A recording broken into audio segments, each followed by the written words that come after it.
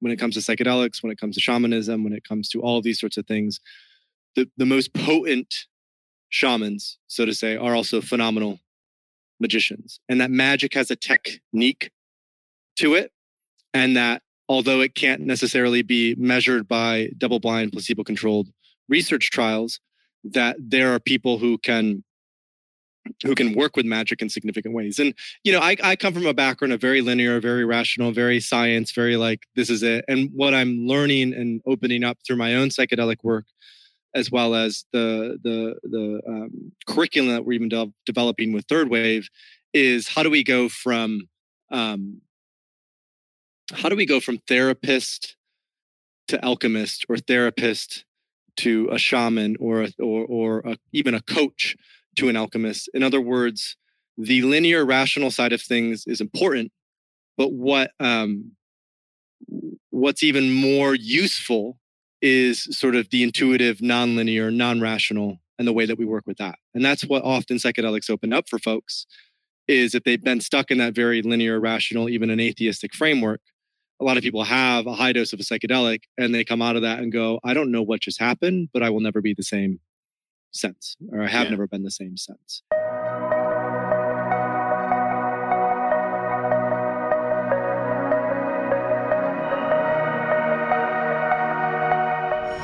Hello, everyone, and welcome to Field Tripping. Today, we have Paul Austin on the podcast. We chat about the mistakes the psychedelic community made in the past, the evolution of Paul's life, microdosing, and magic. Before we get started, here's your reminder to subscribe to our podcast so you never miss an episode. And as always, if you love the show, leave us your thoughts in a review on Apple Podcasts. It's much appreciated and helps us reach new people. Now it's time for some news to trip over. Federal regulations in Canada have been amended to allow physicians to request access to various drug therapies, including MDMA and psilocybin-assisted therapy, for their patients through a program called the SAP, or Special Access Program, which is similar in concept to the Right to Try legislation in the US. The pathway for psychedelics is in many ways following the pathways that cannabis took in Canada. Following the determination in 2001 that criminal prohibition to cannabis was unconstitutional in the context of medical use, the government created a program called the MMAR, Medical Marijuana Access Regulations, under which people with doctor support would request exemptions from the government to allow them to use cannabis for medical purposes. The government received a huge number of requests, which factored into the ultimate decision of the Liberal government to decide to legalize cannabis for medical use. The amendment to the SAP for psychedelics looks very similar to the creation of the MMAR and suggests that the Liberal government in Canada may be willing to take further steps towards enabling access to these life-changing therapies. That said, we shouldn't expect this to make access to psilocybin or MDMA-assisted therapies available to the masses just yet. It's expected that only the most severe of cases will receive permission under the SAP. Analyst Elemer Puros at Roth Capital recently issued a report in which he estimates that the potential size of the psychedelics industry in the US alone could be worth more than $500 billion. Specifically, Puros said, quote, I conclude, based on all rigorously collected clinical data to date, that psychedelic medicines can be as transformative for mental health, if not more so, than the way immunotherapies revolutionized the field of oncology. Unfortunately, we are dealing with much larger numbers than the 17 million who are alive with cancer. Just by looking at the US market size, when combining treatment-resistant depression, PTSD, and substance use disorders, the number of people is a staggering 80 million without much treatment options. For the first time, we estimate that psychedelic-assisted psychotherapy could represent a $500 billion opportunity in the US alone. That is 5 times larger than the current oncology market. Additional indications in the rest of the world certainly provides a significant upside to these figures, end quote. This is a significant step.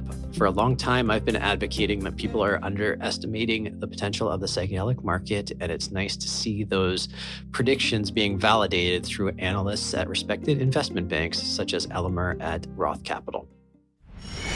Now, with that said, I'm here with Paul Austin, entrepreneur, public speaker, and trainer. He is an ally in the space and has founded 2 companies in the emerging psychedelic industry, Third Wave and Synthesis. Third Wave provides education around the responsible and intentional use of psychedelic substances, a hugely important platform for both credible knowledge and risk reduction. Synthesis takes a more hands-on approach and hosts retreat utilizing psilocybin truffles for creative breakthroughs, personal growth, and spiritual development in the Netherlands. Paul is a household name in our industry and has helped so many people realize the power of these medicines. So Paul, thank you for joining us today, and welcome to Field Tripping.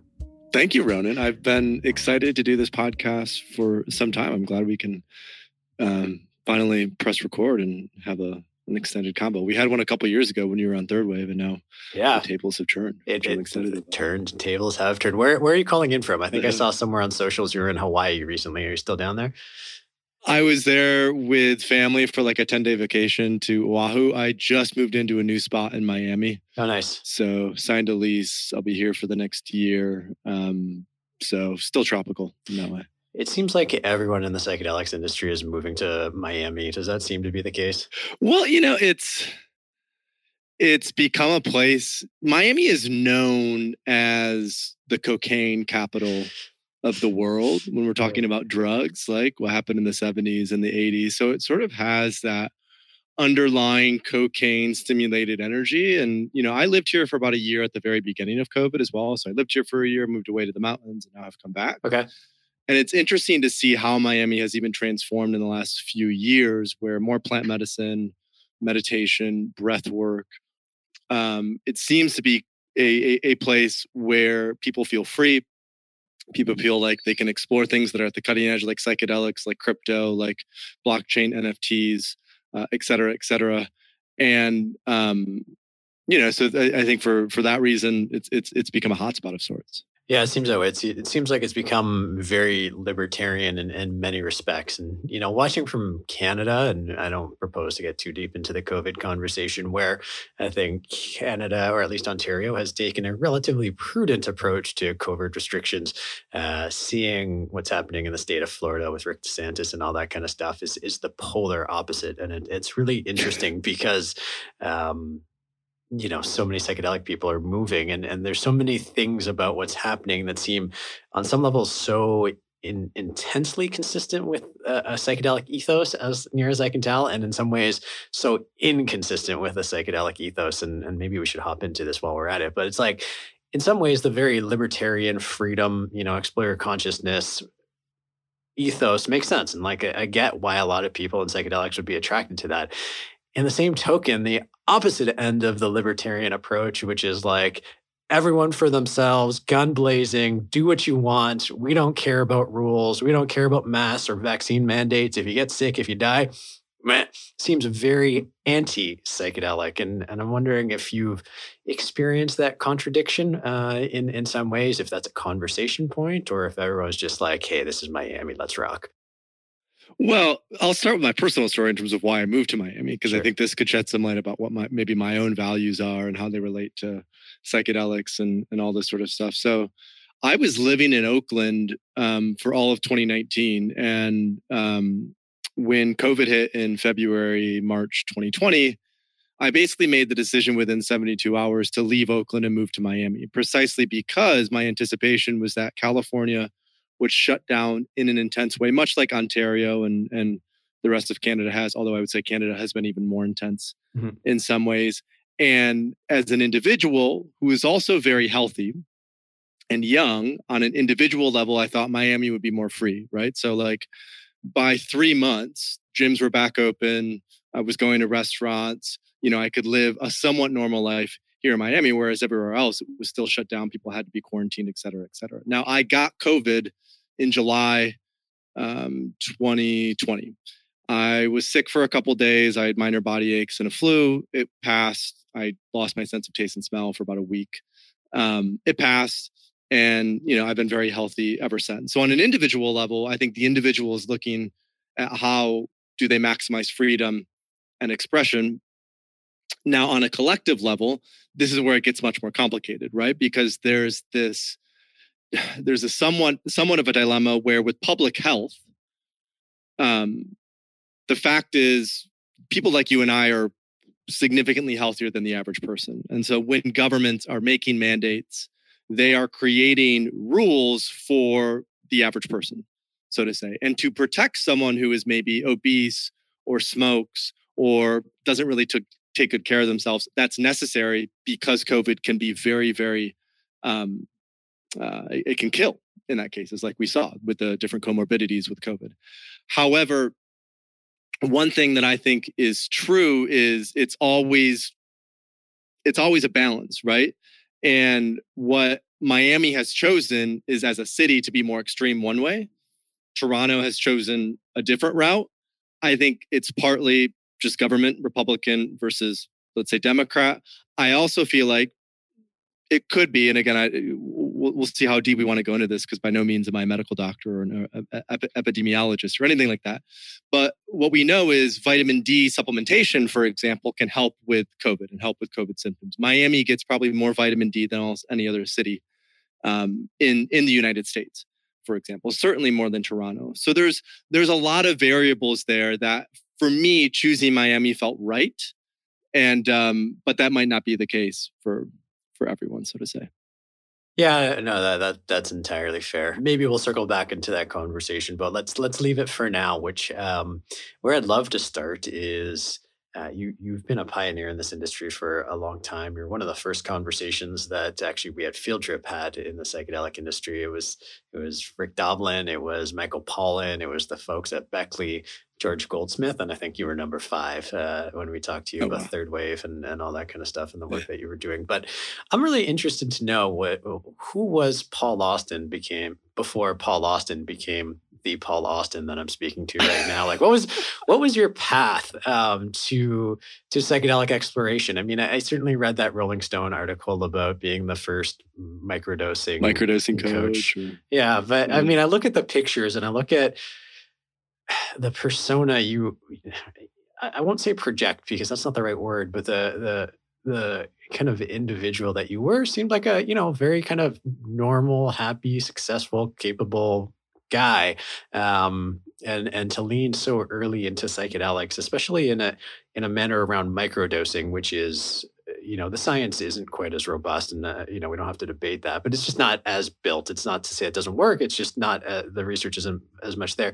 It's more of I guess, a little bit of a more fringe kind of approach for a person who seemed, and again, this is very based on my very limited ability to poke into your path, to be on a fairly straight and narrow course, kind of entrepreneurial, startup-y kind of person. So would love to hear your story. Like, how did you get on this path to where you are right now with Third Wave and Synthesis? And I think you're also an advisor to Cybin now too. So many things happening in the space, right? It's crazy now. So one sort of thing that I think can help to frame this is I equate privilege to responsibility, right? So if you were born into privilege or you have a certain level of privilege, then I think there's a concurrent level of responsibility that you take on in terms of contributing to the greater collective well-being. And so when, I grew up West Michigan, small town, quite religious.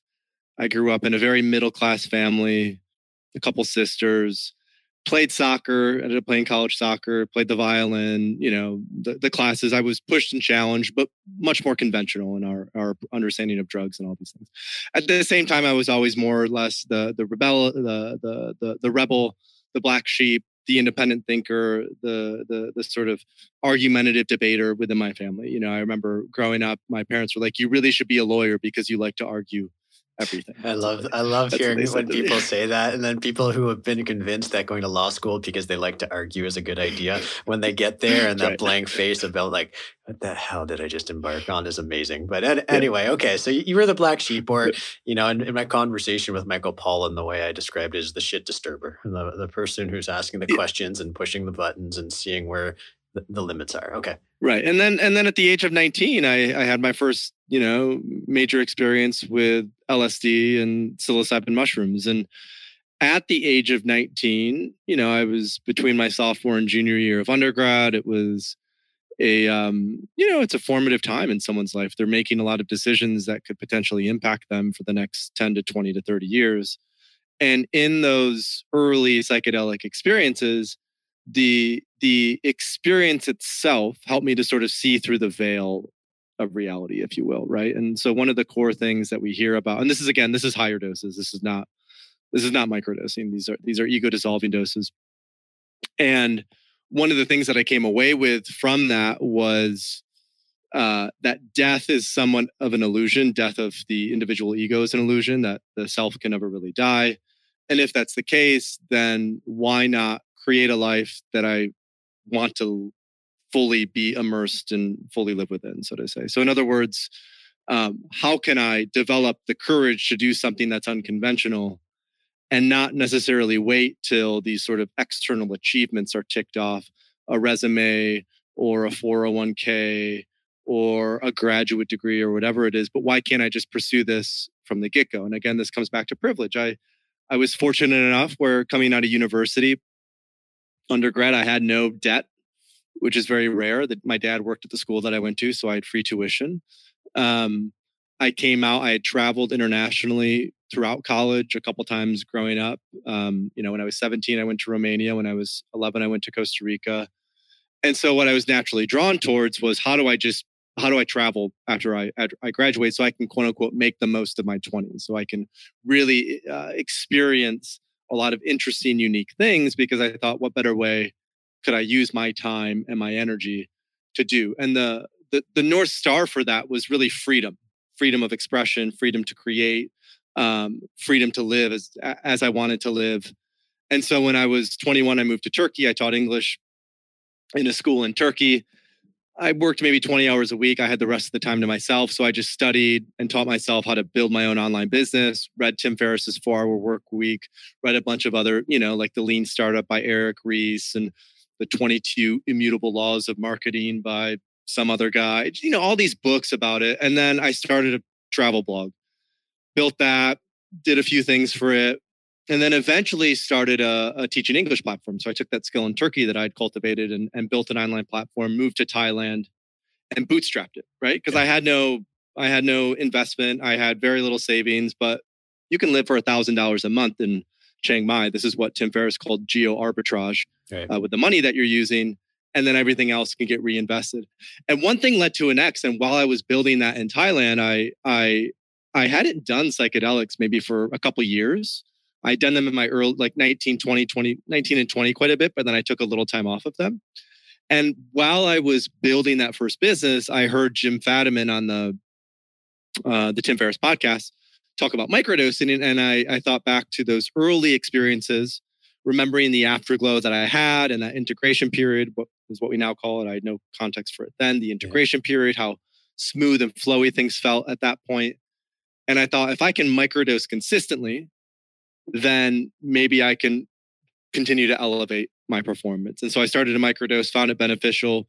This was 2015, mid 2015 at the time. There were really no well-branded, sort of presented, objective resources online to help teach and educate people. So I just thought, this is not going to be my main business. This is a hobby. This is a side project. I have this other business at this time. But I'm always thinking kind of 30-year plan when it comes to things. If I could do anything for the rest of my life, considering how much I've been transformed by these experiences, I want to make it central to my mission to help other people to use these tools in a really responsible way. Because as someone who's super enthusiastic about history, I studied history in undergrad and I'm really big on it.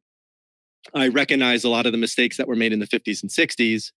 And I thought, how can we leverage the technology that has come about since the 50s and 60s to ensure that these compounds are responsibly integrated into our current frameworks? And so that's where Third Wave grew, and microdosing and synthesis. That's sort of the basic of it. And again, just to come back to the point that I made at the beginning, privilege equating to responsibility. When I started in 2015, I recognized that because I was at that point 25, I was white, I'm male, I'm well-spoken in some ways, that I was at the bottom of the totem pole, so to say, for anyone to come after, if you will. And so I thought, hey, if I can just put my neck out there and put that on the line, I can help a lot of people. And that is sort of the responsibility that I want to take on in helping to do this in a more fringe way, which in some ways has been controversial, which we can get into as we further flesh this out. Cool. No, that's great. Thank you for the background. A couple of questions out of that. Hey, I appreciate the way you speak about privilege and responsibility, which is, by virtue of the fact that you've been fortunate in the genetic lottery, so to speak, you take on a commitment to push boundaries because you have more freedom to do so. If I'm understanding what you're trying to drive at, you have more freedom, you have more liberty. So, you doing this is different than, an African American, BIPOC person doing it, because there's probably going to be greater scrutiny. And I guess there's in your mind, some sort of moral or ethical obligation, I'll say, even though that's probably not the right word, to do so because of the potency of psychedelics and their power, the transformative power of it. Is that accurate? I would say that's accurate. Yeah, we're tracking. What were when you talk about the mistakes of the 50s and 60s and early 70s, how do you articulate what those are? I mean, people talk about that a lot, right? Being like, oh, we can't make the mistake of the 50s, like the 60s, but no one really says, here's the mistakes that were made in the 60s that we have to avoid, other than let's not get this shut down again. But that doesn't really offer a whole lot of guidance in how to tactfully navigate this. So curious to know what you think there. One, and I think there are wisdoms and nuggets of insight that are also relevant today, because historically, the use of plant medicines, entheogenic substances, psychedelics, have been largely within small private containers. So if we look back at the Eleusinian mysteries, if we look even at the use of ayahuasca in the Amazon, if we look at soma in ancient India, but I think for now, particularly focusing on the mysteries, the greater mysteries that the Greeks participated in, if you participated in them, let's say like Plato and Aristotle did, you could tell no one else about them, right? And so the fact is, in the 50s and 60s, it was the first time that we as a Western sort of culture had been exposed to psychedelics in a massive way, ever.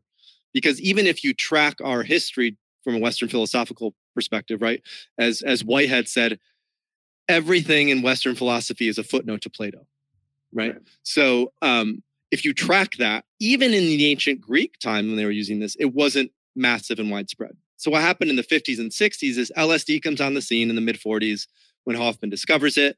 Word starts to get out. So he sends it to hospitals and research institutions so they can work with it. It's looking to be a miracle substance in many ways because of what it can do from a mental health perspective. Over 1,000 clinical papers are published on LSD, but it's kept within the sort of the confines of institutions because, as we know, psychedelics can be so explosive, so chaotic. Now, what happened is you then had, Gordon Watson, as part of this, went down to Mexico, psilocybin, Maria Sabina, front page of Life magazine. Leary and Richard Alport pick up on it, and they say, and Andrew Weil as well, who I know you've had on the podcast, they pick up on it and they say, Andrew Weil didn't say this, but he was part of that initial crew. I want to clarify that at Harvard. And they're like, well, this is really potent and really powerful. And what Leary wanted to do is essentially he saw this as a tool for a massive spiritual awakening because of how psychedelics are used. However, LSD is so potent, right? It is one of, if not the most sort of potent psychedelic in terms of microgram level to the overall experience, that dousing our culture in super high doses of acid ended up leading to a massive backlash. So Joan Didion, who recently passed away, wrote about this in Slouching Towards Bethlehem. One of her essays in there talks about how she went out to, San Francisco in the 60s and was hanging out with hippies, and just how, because of the overuse of these things, people just felt vacuous. People felt like they were going nowhere. People felt like there was no orientation, so to say. So because of that, we had a massive backlash. We had a crackdown. It was going fine in institutions, but I think it was explicitly the irresponsible use of massive doses of LSD on a cultural level that were leading a lot of people to simply drop out, as Leary said. And I think that is one thing that I've really always honored and paid attention to in assessing and understanding how this third wave of psychedelics can grow and develop from that. And it's why, in fact, I've led so much with microdosing. And we can, at some point, maybe talk about the research, but I think irrelevant to the research, the framing that potentially low doses of psychedelics, whether it's a microdose or a mini dose, slightly subperceptible or slightly perceptible, the reframing that those, in fact, can be healing and helpful and beneficial is necessary as this sort of starts to go outside the confines of strict regulatory institutions. And so that's always been the frame that I've taken it at. It's what went wrong is we tried to make the leap from clinic to culture in the 50s and 60s. It went sideways. How do we ensure that same leap from clinic to culture is successful this time around? Gotcha.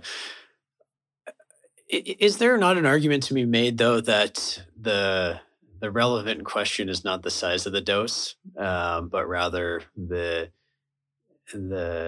implication of responsibility, and I use the word responsibility being the ability to respond, to use it thoughtfully, to use it articulately, to use it productively, and not abuse it to the point of leaving people vacuous.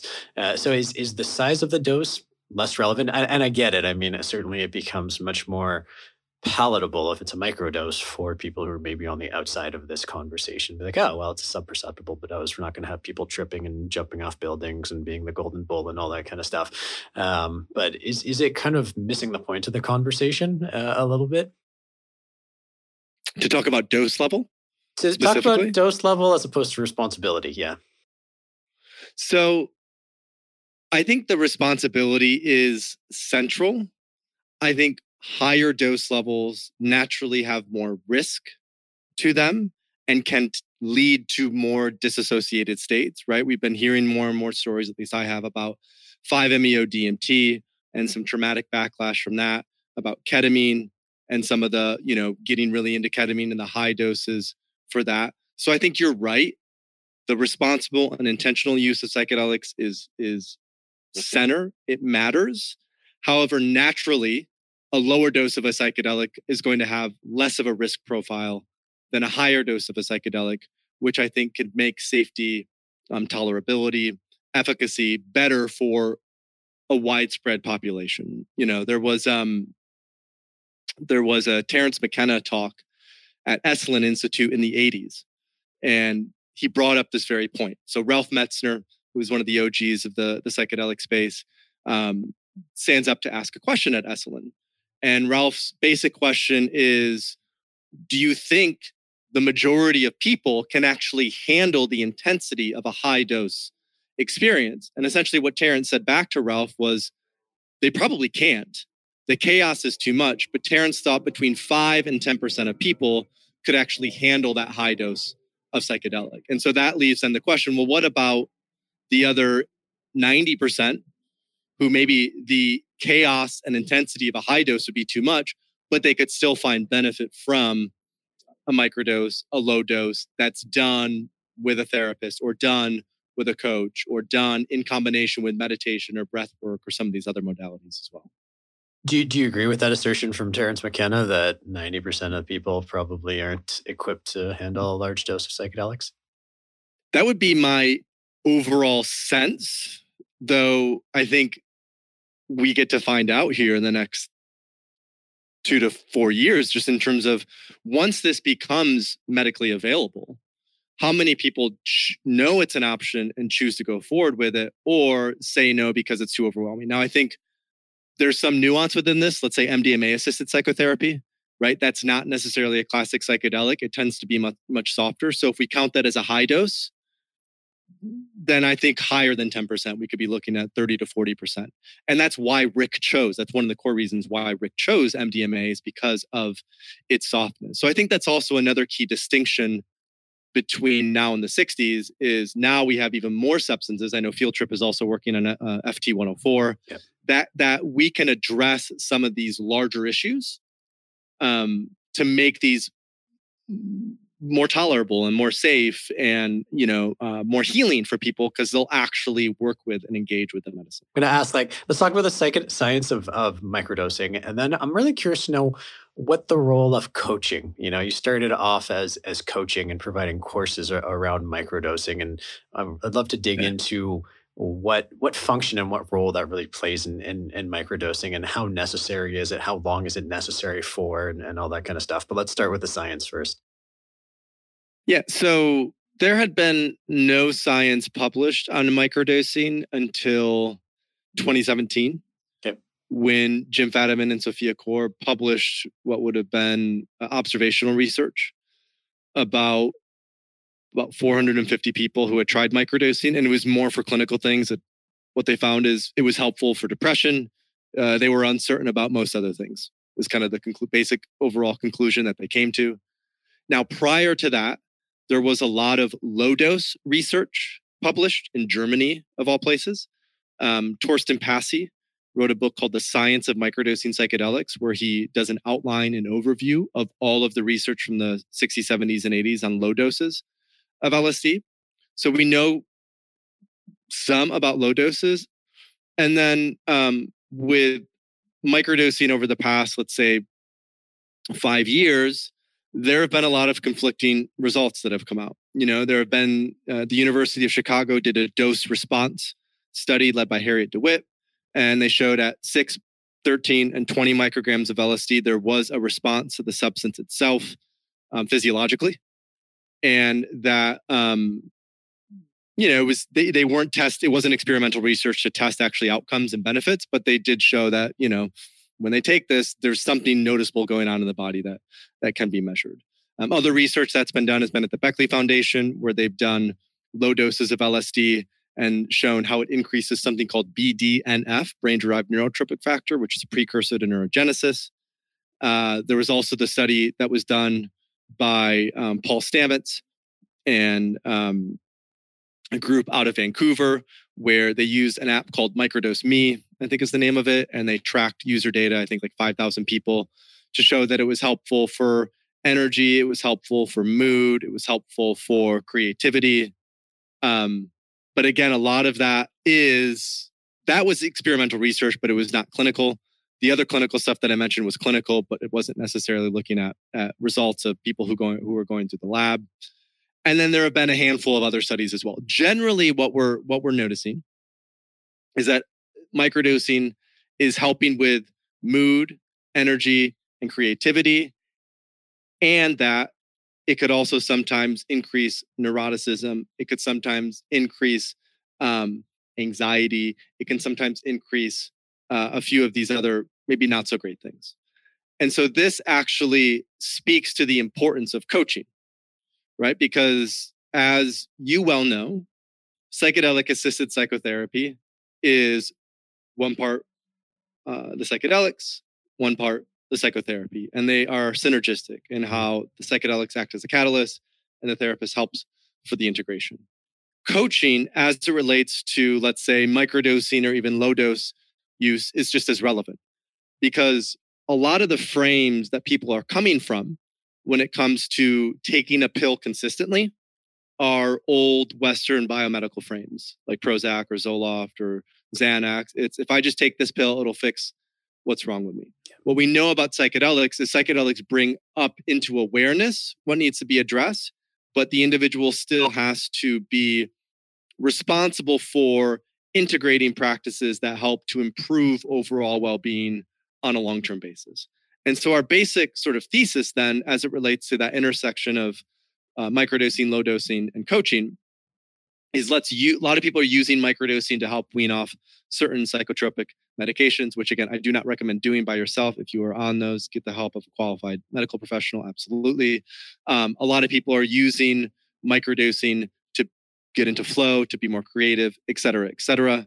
And that sense of using a tool to help improve one's ability to learn, one's ability to change, one's ability to shift behavior, means that what is relevant from a coaching perspective is how do we combine microdosing with other practices like meditation or yoga or diet or sleep to ensure that the change is happening on a consistent basis. And it's not just that someone is microdosing for a month, they feel better for a month, and then they fall back into their old ways. It's really that they're using microdosing in low doses, just like they would use a high dose of a psychedelic, to act as a catalyst to make significant habit changes going forward. Now, what we know is that the high dose psychedelic is efficacious at that for particular clinical conditions. Where the jury is still out as it relates to microdosing is how do those two worlds combine?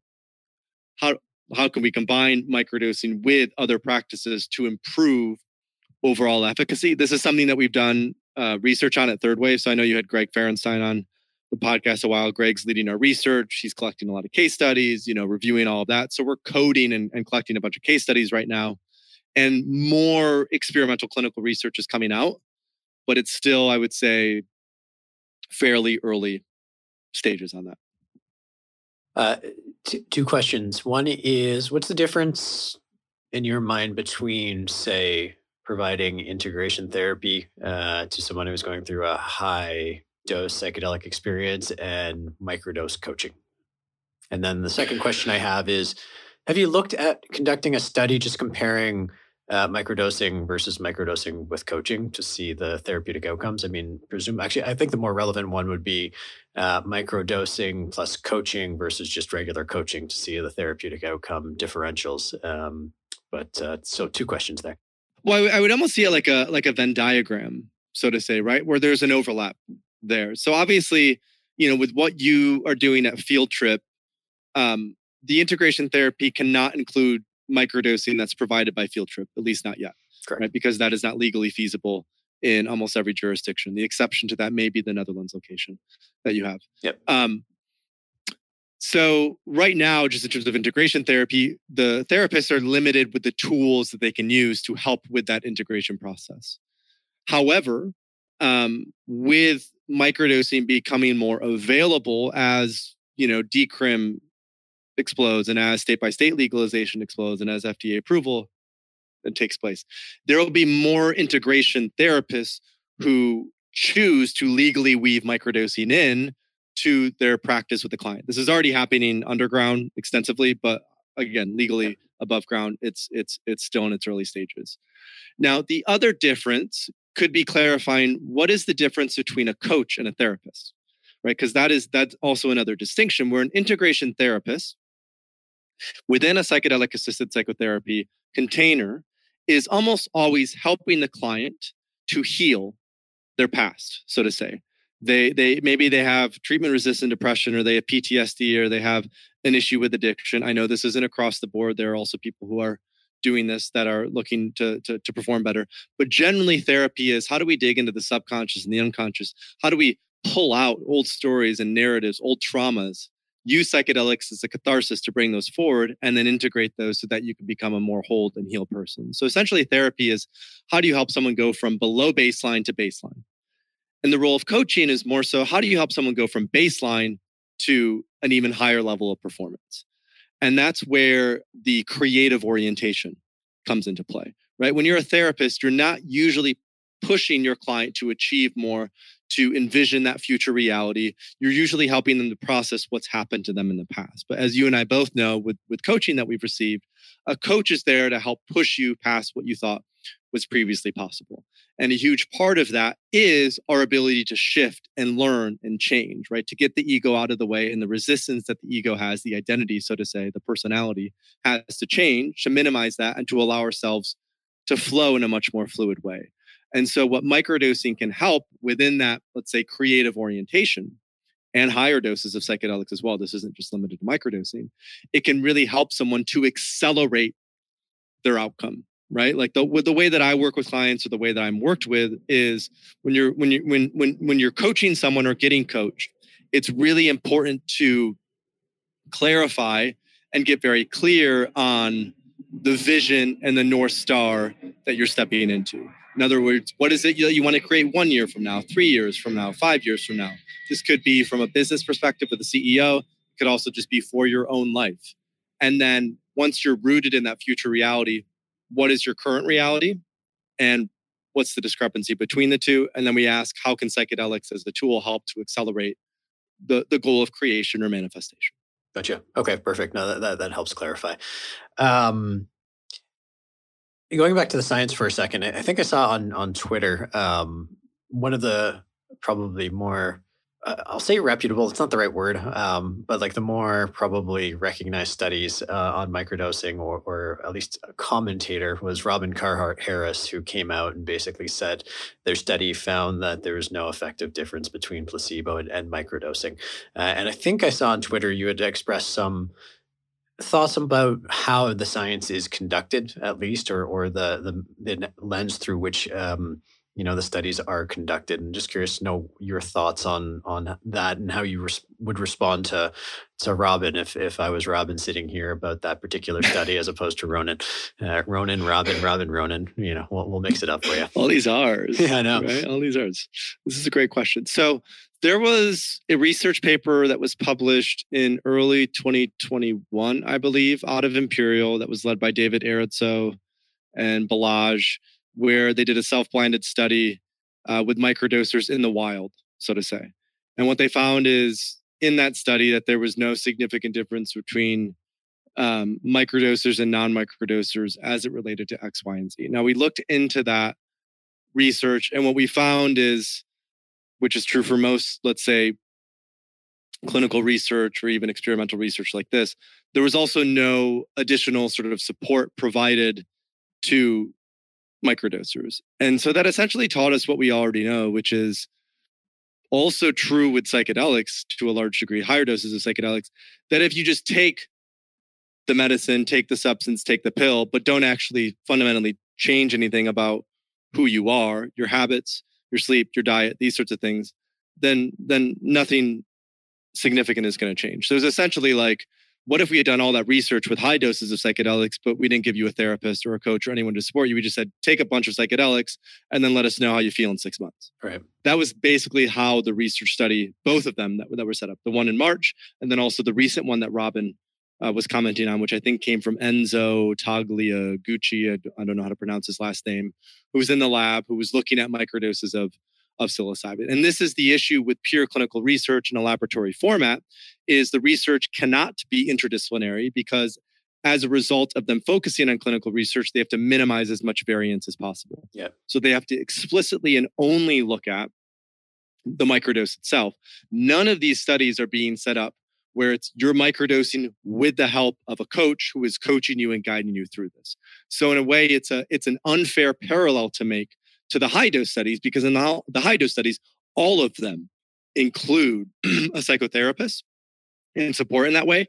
And everyone who is prominent in the high dose space says explicitly, if there wasn't therapy involved with this, it likely wouldn't be near as efficacious. Okay. And so I think that's a lot of what I was speaking to is let's look at how people are doing microdosing when they're combining it with other practices like meditation, yoga, improvements to sleep, et cetera, et cetera.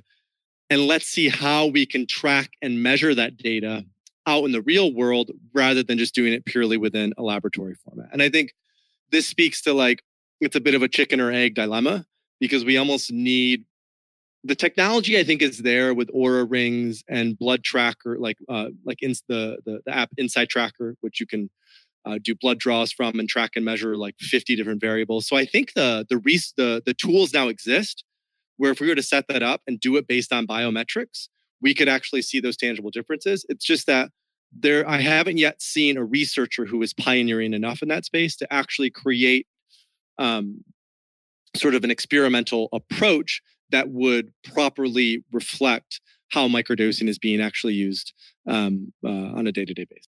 Yeah, no, I think that's a fair comment actually on all psychedelic research, which is we're looking at and using objective questionnaires as the measures for improvements. But we're getting to a point, I think we're getting close, where there are biometrics. It's like, I think you're wearing an Oura ring right there. I have a Whoop strap on. I'll say, and this is advice for everybody listening, over the last couple of weeks, I've started taking 3 milligrams of melatonin each night when I go to sleep, and my HRV has skyrocketed. It's really remarkable. Wow. So a little piece of advice for anybody anybody that look at melatonin as a sleep aid. It does wonders, certainly for me. And I agree with you overall. And this is one of the sort of moral dilemmas that I kind of come back to, which is, there's a very real possibility that the success of psychedelics is placebo. Even our chief science officer, Dr. Nathan Bryson's like, it may all be placebo, and it's going to be hard to parse out. And then you come back to the question of like, well, who cares? If people are getting better, does it matter that it's placebo? Is that such a bad thing? And on a purely scientific basis, it is, because we haven't necessarily parsed out what the mechanism of action is. But on a humanitarian basis, who gives a fuck, right? To be quite honest, it's like, it's working. Just because we don't understand why it's working doesn't necessarily detract from the fact that it's working. And so there's always going to be that fundamental tension between clinical research as being the precursor to acceptance, when clinical research is by definition going to be limited to trying to parse the answer as opposed to achieve the outcomes. And I think that's kind of what you're getting at with how you talk about those studies with microdosing. Well, I think, and to add to that, when Prozac first came out in the early 80s, it was way more efficacious than it is now. And now 30 years, or I think 40 years down the road, what we're discovering is Prozac and Zoloft are actually no more effective than a placebo, turns out. Yeah. And so there's also I forget what the precise term is, but there's a way in which when new medicines are introduced, they tend to have a higher level of efficacy initially than when they're being used on a widespread basis 20 years from now. So I think that'll be a big indicator to watch out for, is what is the performance of psychedelics now compared to maybe 20 years from now. And I think, like what you're doing with Field Trip and many other organizations in the space are doing, how can we create more specific molecules, so to say, so we can actually continue to iterate on and improve the overall efficacy? Because although we could say, yeah, these are just placebo, right? Groff called them non-specific amplifiers. They're just amplifying what's already there, amplifying the power of the mind, et cetera, et cetera. We also know that psychedelics are anti-inflammatory, right?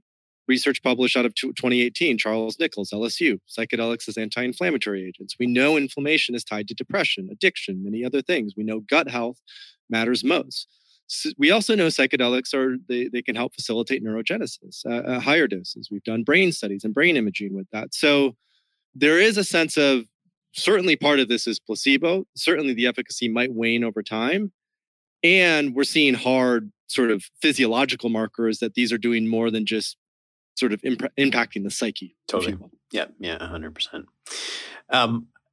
Switching topics for a second, I think one of the things that I find so interesting about you, Paul, is that of the kind of recognized leaders in the psychedelic space right now, you're one of the younger ones, and you've I guess have much more of a presence on social media than, I guess Rick Doblin has a massive following on Twitter on that stuff, but he hasn't lived his life on social media. So to get the story of Rick Doblin, I just saw a picture of Rick from the 1980s and I was like, holy crap, that's Rick. But, you've had your life and you've put it out on social media. So as I was scrolling through your Instagram, I kind of noticed that, at least in your Instagram, who Paul Austin is has evolved over time, and what you talk about and how you present and what you're interested in, what pictures you present has changed. And I'm curious to know, how have you witnessed yourself changing? I mean, I think that's one of the things that's really interesting about people in the psychedelic space, is that they're highly conscious of their own consciousness. And I suspect you are as well. So curious to know how you've, if you scrolled through your Instagram right now and looked at the evolution of pictures, what's shifted in you? I have way better hair. I'm jealous of that. Yeah. I'm teasing. So we're teaching, we're doing a coaching training program now. So we're training coaches to be able to go out and work with clients. And we had a lecture today. And one thing that I mentioned in that lecture is that even if a client is coming in to work with you as a coach and they say, hey, I'm all about leadership, I'm all about performance, I'm all about getting to that next level. If they've never worked with psychedelics or they haven't done a lot of awareness practice, chances are there's going to be some initial healing to move through from trauma, from repressed emotion, from things like that. And I think that was always the case with me. I've never been clinically diagnosed with anything. I've never been on any sort of pharmaceutical medication. I don't have any major sort of significant traumas. I will say, however, I have family who are on certain psychotropic medications. They've just chose to deal with life differently than I have. And there's no judgment in that. It's a bit of a different approach. And so and I think that's largely because I found psychedelics when I was 19. And those experiences that I had with early psychedelics were so healing and helpful that I thought these are the tools that I need in my back pocket, along with diet and meditation and all this other stuff, to really help me to feel better about myself. Because when I was 19 and 20, I had so much shame around who I was. The culture that I grew up in West Michigan was even more conventional, like super Midwest conventional. I was perceived to be sort of out there and weird and different. And I always internalized that as something was wrong with me. Yep. Right. And so there was a high degree, I think, of self-loathing that then developed in my formative years, that it really wasn't until I would say my mid to late 20s that I started to finally release and let go of that. So I would say the first and foremost thing is the letting go of shame. Shame in particular. Shame is insidious, and just getting it out is so helpful. And in that, I came to appreciate myself much more. I think after that was removed, the next step that I went through was attempting to let go of this story that my external achievements would provide me with the validation that I needed. Even early days when I was starting Third Wave, I was so driven by building that I just had blinders on and went as hard as I could. Now, I was also in my early to mid 20s. I had a ton of energy. Now you're and went old as hard and haggard. as fast as I could. Yeah, right. went as hard and as fast as I could. And in putting those blinders on, I kind of went on a one track, and I just sacrificed everything else. I burned myself out a couple times. I was very heady and very intellectual. And I think over the past, really since I started working with ayahuasca about 4 years ago, I've slowed down. I've taken less on. I've been less busy. I've definitely reduced my neuroticism and become more embodied. One of the major things that was helpful for that was doing body work with ketamine, in particular, the somatic experiencing of that. So I've started, all of us in a Western culture, or most of us who have grown up in North America or Western culture, are sort of inculcated into this Protestant work ethic mentality that sacrifice is required for success. And the more that I've let go of that and tried to weave in a sort of a playful sense of fun into the work that I've done, the easier, the more flowy that it's become. And then I think the third thing would be leadership and, the interpersonal relationships. I've been running my own businesses now for 7.5 years. There have been some ups and downs. I had a point when I was running Third Wave where almost our entire team quit. This was I don't talk about this publicly that often, but why the hell not? This was appreciate that. This is at the apex of the Me Too movement and cancel culture, and we were going to host an event with a controversial author and blah blah blah blah blah. That was sort of the whatever that broke the camel's back. The needle that straw. I forget the straw that broke the straw that broke the camel's back. But the truth was, for the first few years that I was running Third Wave, I didn't show up really strong in a leadership way. I wasn't as communicative or appreciative as I needed to be, or I wasn't as in integrity as I wanted to be. And so that was also a huge learning process in a leadership framework, is really learning the hard way how I had to grow and develop as a leader. Because by that point in time, I was already a public figure. And so maybe about a year and a half after that, once all the dust settled and we had started to rebuild in a significant way, I brought in an executive coach, very high level, and she was significant in helping me to further coach me through leadership development and leadership abilities. So there's still a lot. Like now when I look at myself in terms of awareness, there's, I struggle at times with cannabis, too much cannabis. as a way to numb. I don't always process anger and sadness all that well. So I recently had a 5-MeO DMT experience, which is Bufo alvarius, the toad, and essentially had a bunch of anger that just released through that, where I was like, where the hell did that come from? So there's still things that are repressed emotions that aren't fully out. But I would say, just to sort of put a cap on this, I'm more embodied. I have a lot less shame about who I am. And the level of depth and presence that I've cultivated in terms of how I listen and show up for people, especially in a leadership capacity, has significantly evolved. Cool. Thank you for sharing that. I appreciate the vulnerability in it, and a lot of that story resonates with me. Right now, focused on esteem and esteem building. Done a lot of the shame work. Now the esteem building. That's the hard part, because I realize that that goes a long way down. I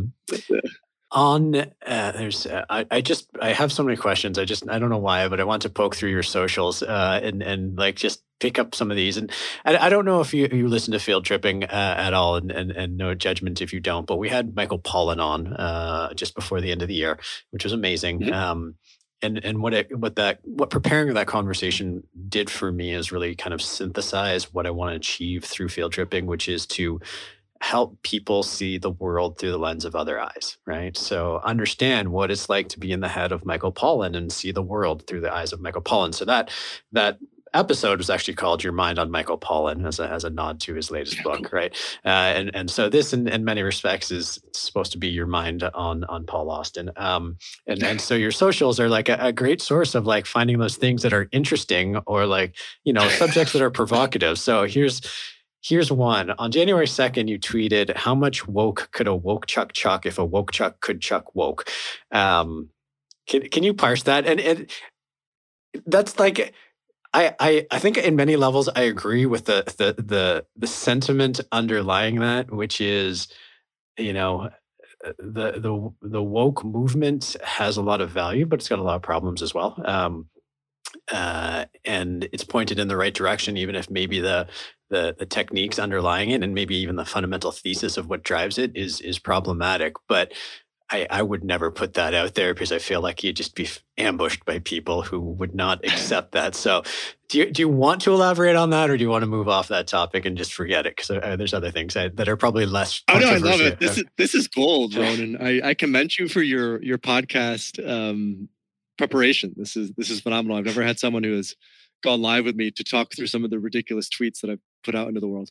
So that one was, I was with a good friend in LA end of this year, and we were talking about t-shirt ideas. Okay. And his t-shirt idea was to put that on a t-shirt with a little woodchuck. And we didn't even get into the sort of intellectual side of it in terms of, the woke crowd and all that. It was just more of like a fun, goofy thing that I put out there. But I'm so glad that you brought that up as on an alternate perspective, because I think that is like, I was aware of that in doing it. And I'm very much, I wouldn't say I'm anti-woke, but I'm certainly, I don't consider myself to be part of the far left or social justice or woke crowd. And I think, like you, there are a lot of benefits to it. There's a lot of awareness that it's bringing in, but a lot of the energy that's coming into it, I would say, is unprocessed and not the most productive. But yeah, that's the basics of it. So can we do tweet 2? Do we have a second tweet? I got 3 tweets. Okay. All right. So we'll go in chronological order, I think. On January 4th of this year, you tweeted, "Magic is real.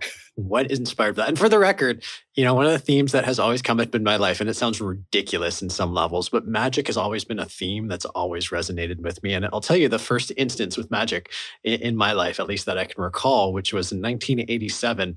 I was 8 years old, 7 years old, and as a sports fan, and the Lakers were playing the Celtics in the NBA Finals.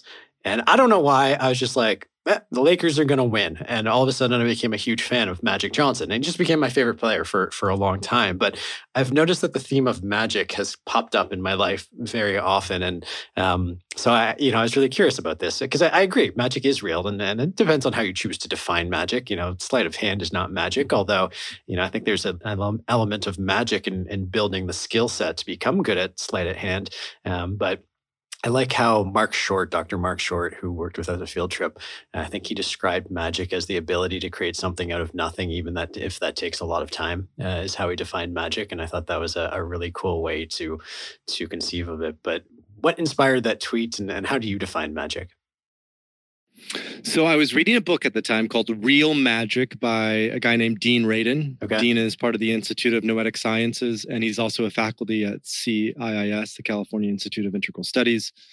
And essentially what Dean talked about in the book is how only within the past few hundred years has magic really been pushed under the carpet. And in many ways, magic has always been pushed under the carpet, right? Since Descartes and reductionism and the scientific method, a lot of people have sort of poo-pooed magic. And yet what we know is when it comes to psychedelics, when it comes to shamanism, when it comes to all of these sorts of things, the most potent shamans, so to say, are also phenomenal magicians. And that magic has a technique to it.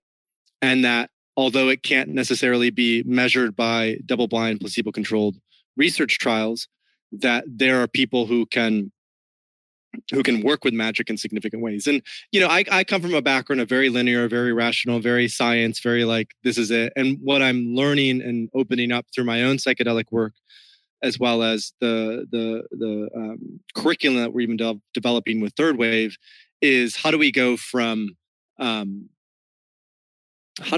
therapist to alchemist, or therapist to a shaman, or even a coach to an alchemist. In other words, the linear rational side of things is important, but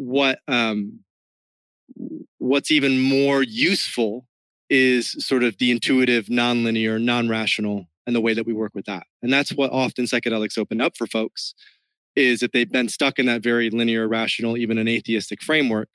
A lot of people have a high dose of a psychedelic and they come out of that and go, I don't know what just happened, but I will never be the same since, or I have never been the same since. And there are other, like he talks about, he frames it as parapsychology. And so he talks about clairvoyance.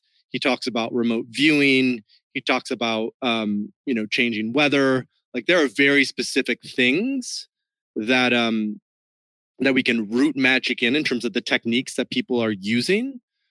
And I think if anyone wants to dig into this more in terms of how it relates to psychedelic, we did a phenomenal podcast with David Luke. I don't know if you know of David. David's at he's in the UK. He's like part of Breaking Convention with, friends with Ben Sessa and Robin and all that UK crew. And David's done a lot of research on paranormal activity and psychedelics. In fact, he did a research study on smoking DMT and how it helped to improve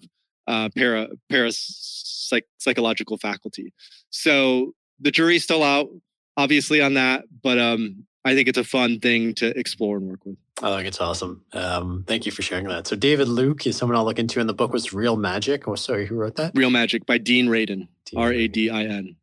All right. I got some future reading to look into. There you go. All right. And my last tweet, this is your pinned tweet on Twitter, which is microdoses of psilocybin mushrooms with other botanicals, ashwagandha, lion's mane, cacao, will likely become the predominant form of psychiatric medication by 2030, overtaking conventional pharmaceuticals used to treat depression, anxiety, ADHD, and bipolar. And in so many ways, you sound like me. I don't talk about it as microdosing, but otherwise, like our narratives sound fairly aligned. But what makes you so confident about microdosing in particular? I certainly agree with psychedelics, but microdosing is a little bit of a different conversation. So why do you feel so confident about that?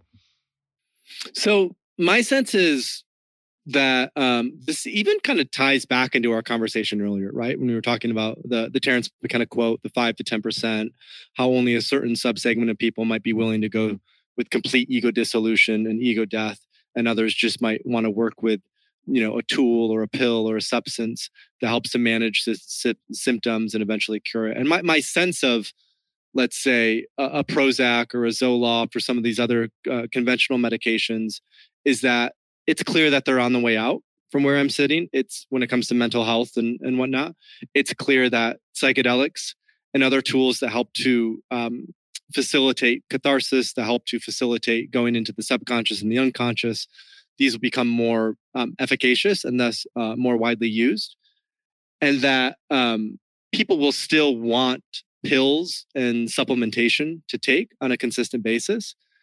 They just will prefer to take plant medicines and botanicals rather than synthetic drugs that are sold by pharmaceutical companies, which this kind of even goes back to the very beginning of our conversation with COVID, which we don't need to get too deep into. But pharmaceutical companies haven't really been the most trustworthy of companies. Let's look at the opioid epidemic, and let's look at many other things as it relates to how they've generated for-profit. Health Canada and Europe is different. This is a very American, USA-centric sort of development, I know. And my sense is that distrust around pharmaceutical corporations will just continue to accelerate and grow. And that more and more people, instead of putting synthetic molecules in their systems and drugs, are going to instead lean more towards plant medicines as a general way of working, because they whether or not they're fully correct, there's a growing perception that natural is more healthy than synthetic. And again, there's nuance within that. That's definitely not true across the board. You could look at plenty of plants that if you eat them will kill you instantly, like mushrooms. And you can look at plenty of synthetics like MDMA that are incredibly helpful. But my feeling, intuition is that this sense of developing a relationship with the earth, with the land, with the food, with what we're putting into our body, that is growing. And that microdoses with other botanicals, people will look to that as a much better option than Prozac and Zoloft and all these other things. That was the general frame that I was thinking about it from. You sound like a goddamn hippie, and I like it. All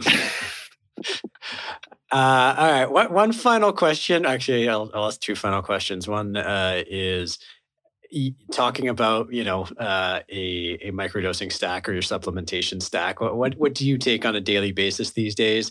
And then my second question, just because I'm in the vein of asking two questions at once today, is there anything we haven't touched on that you'd really like to talk about? I know you are a public figure and you have a very active and important voice in this emerging space. And so if there's any kind of topics that you think need to be addressed or raised, or like at least start the conversation, this is a great opportunity to do so. Okay. I have a couple things on that. I have a fun last point to land on, which I think would be good food for thought and fodder. So the first one, in terms of my current stacks, I haven't microdosed in maybe, a month and a half to two consistently. My current supplementation regimen, I take seed as a prebiotic, probiotic. I take Qualia. I'm currently experimenting with Qualia from Neurohacker Collective. They have Qualia Mind, Qualia Life, and Qualia Night. So I'm working with that. I take ancestral supplements, so desiccated organ meats as a supplementation. I will also take athletic greens, and I think that's at this point, that's about it in terms of supplementation. When I am doing stacks, the one that I found that I love most, it's a stack that combines golden teachers, which is the type of psilocybin mushroom, with a lion's mane extract, a chaga extract, 5-HTP, and something called Shilajit, which is this sort of volcanic black thing. It's Shilajit. Okay. I think, and long jack as well. It also has long jack in it. So it has an extract of lion's mane and chaga, 5-HTP, long jack, and then this thing called Shilajit. And if I'm microdosing, I'm at the most taking it 3 times a week. I'm never doing 2 days in a row. I'm always taking a day off in between. And my dose level is going to be between 100 milligrams and 200 milligrams, depending on the day and the intention and what's going on. I'll pause there if you have any perspectives or additional comments, and then we can wrap up. No? Okay, cool. Just one, which is 100 to 200 milligrams. I mean, I know people talk about microdosing as being subperceptual, and for me, that is certainly not subperceptual. I mean, I certainly don't hallucinate, but I feel that for sure. So do you find the same thing, or is it actually subperceptual for you? At 100 milligrams, it's subperceptible. At 200 milligrams, it starts to sort of creep its way up into perceptibility. Yeah. Okay. And noticing there's no significant changes in visual or auditory, meaning I can navigate my day as I need to. And that's the thing that we didn't really get into in this podcast, but I'm sure you've covered on others, is even the definition of microdosing is tricky to fully land on, right? Because 100 milligrams for you is going to be different than 100 milligrams for me, for someone else, et cetera, et cetera. Yeah, absolutely. And then I think the final point, which is a great consideration for our listeners, is just a comment on how the emerging space is growing and developing. And what I think, as with my entrepreneur hat on, where I feel like there is value to be created in the psychedelic ecosystem, and how that value tracks with larger systemic developments that are non-psychedelic. Okay. All right. So, and I'll take a little bit of time, but it's not going to get too crazy. So, there's this concept called attractor points, right? Like attractive attractor points, and these are future things that are pulling our current world towards them. So, as an example of this, just to help ground it a little bit more, when Bill Gates and Steve Jobs started Microsoft and Apple, respectively, the reason that they were such incredible entrepreneurs is because they had a prescient intuition about this future attractor point of digitization. When they were starting Apple and Microsoft, there wasn't much digital stuff. We were still largely analog. They saw, though, that the future of society would be mass, widespread digitization. And for that reason, the products that they were creating, respectively, would flourish as a result of that digitization that would take place, in the 90s and 2000s, the internet, the computer, et cetera, et cetera. What I think every entrepreneur in the psychedelic space, or more broadly speaking, should be aware of as a future attractor point are what I would say three things. And these three things are relatively interconnected, as we're learning and discovering that all things are interconnected. One is open source. So Elon Musk, when asked about the patents that he's inventing for Tesla, said we had to do this now, right? So create these patents in the future. Tesla is now a very successful company. He's now open sourced almost all of the patents because he says the sooner this technology can be adopted, the quicker that we can address the systemic issues that we're faced with, largely climate change. So Elon, as an innovator and entrepreneur, has taken, because of his privilege, that responsibility on of being incredibly innovative and then open sourcing the patents that Tesla has invented in order to accelerate the pace at which everything else is happening. And I think that is a prescient teaching point for the psychedelic space in its current format. I'll just leave it at that. The second thing is decentralization, right? So if we're tracking the nation state and the development of the nation state, we've sort of reached peak centralization. And the systems that we create going forward will be much more decentralized. Now we can use buzzy words like blockchain and NFTs and mycelial networks and all that. But the truth is, we're even seeing how this is developing in the psychedelic space, where decriminalization and state-by-state legalization is clearly going to outpace FDA approval. So the FDA approval is the centralized approach. It's nation states. It's the old industrial way of doing things. With this new information age that we've been stepping into, there's a relocalization of power or decentralization of power. And I think that's really important to be mindful of going forward. And then I think the third attractor point is community first, right? Community first, because in the past, we've always chosen our work. We've chosen in many ways the people that we spend time with. We've chosen our mission or our purpose based on a metric, which is often money. If I get this job, I'm going to make this income. I'm going to get this credential. I'm going to climb this ladder. And these, I would say, material-driven instincts, this materialistic instinct is sort of evolving into something that I would call post-material. And what people are discovering is that existential wealth is much more fulfilling and nourishing than strict financial or abstract wealth. And that the businesses and initiatives that can facilitate community, that can facilitate a coming together, that can create a really compelling mission for people to get around, that community will also be the business. And that business may also be where people have families. And that family may also be, how people and kids are educated. So in other words, the future of business is not this sort of superficial bifurcation. I'm at work, I'm this person, and at home, I'm this person. I see the future of where this is going is community focused, right? Where we can integrate all elements and aspects of who we are into a cohesive way of being. And that way there's full alignment in our entire self. There's one guy who I love his work specifically on this. His name is Balaji. I can never pronounce his last name. Maybe you've seen some stuff with him. But he's talked about this concept of the networked state.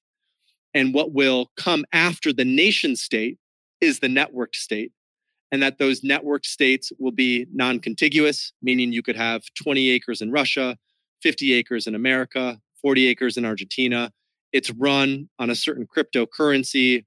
You can have founders, you can have participants, right? And so what I see as the future is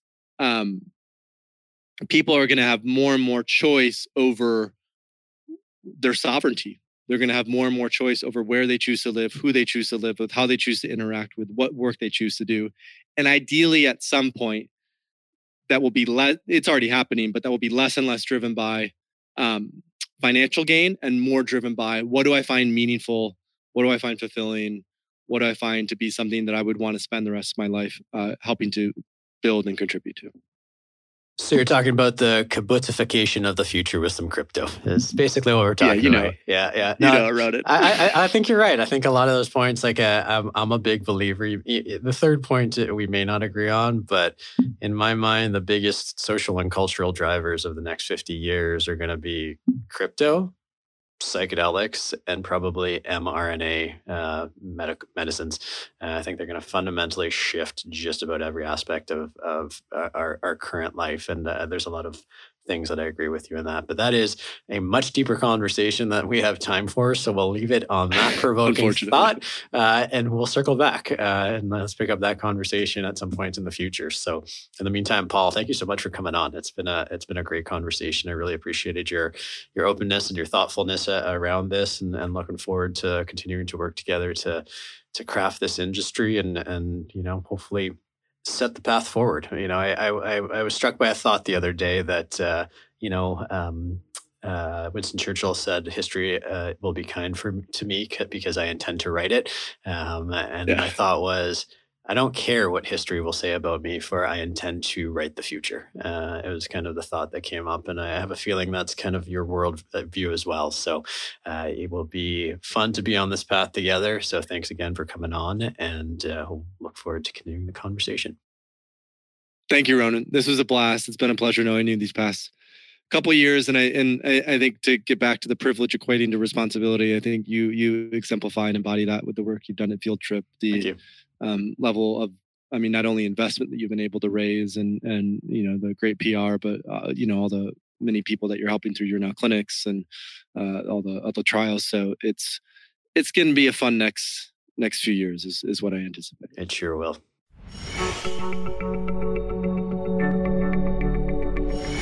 I must confess that walking into my conversation with Paul, I wasn't expecting to find that we seem to be walking very similar paths and see the world in very similar ways. The thing that stuck with me most, though, was how Paul thinks about privilege and responsibility. At first, I was expecting some sort of wokish commentary, as seems to be endemic in the psychedelic community, but I was pleased to see that Paul's approach was that our privilege comes not with the responsibility to seek to elevate others, which often incites the white savior backlash amongst some, but rather to use the liberty we have to push, bend, or break parts of the system that need to be pushed, bent, or broken. In other words, that the privilege he and I may have by being white males is better seen not necessarily as privilege, but really greater freedom to have responsibility, as in having the ability to respond to situations. I'd never conceived of it that way, but it makes a lot of sense. As Tom Robbins said, In times of widespread chaos and confusion, it has been the duty of more advanced human beings, artists, scientists, clowns, and philosophers, to create order. In times such as ours, however, when there is too much order, too much management, too much programming and control, it becomes the duty of superior men and women to fling their favorite monkey wrenches into the machinery. And I appreciate that's exactly what Paul is trying to do. As a quick reminder, please follow, rate, and review our podcast, and sign up for our newsletter at fieldtripping.fm or wherever you get your podcasts.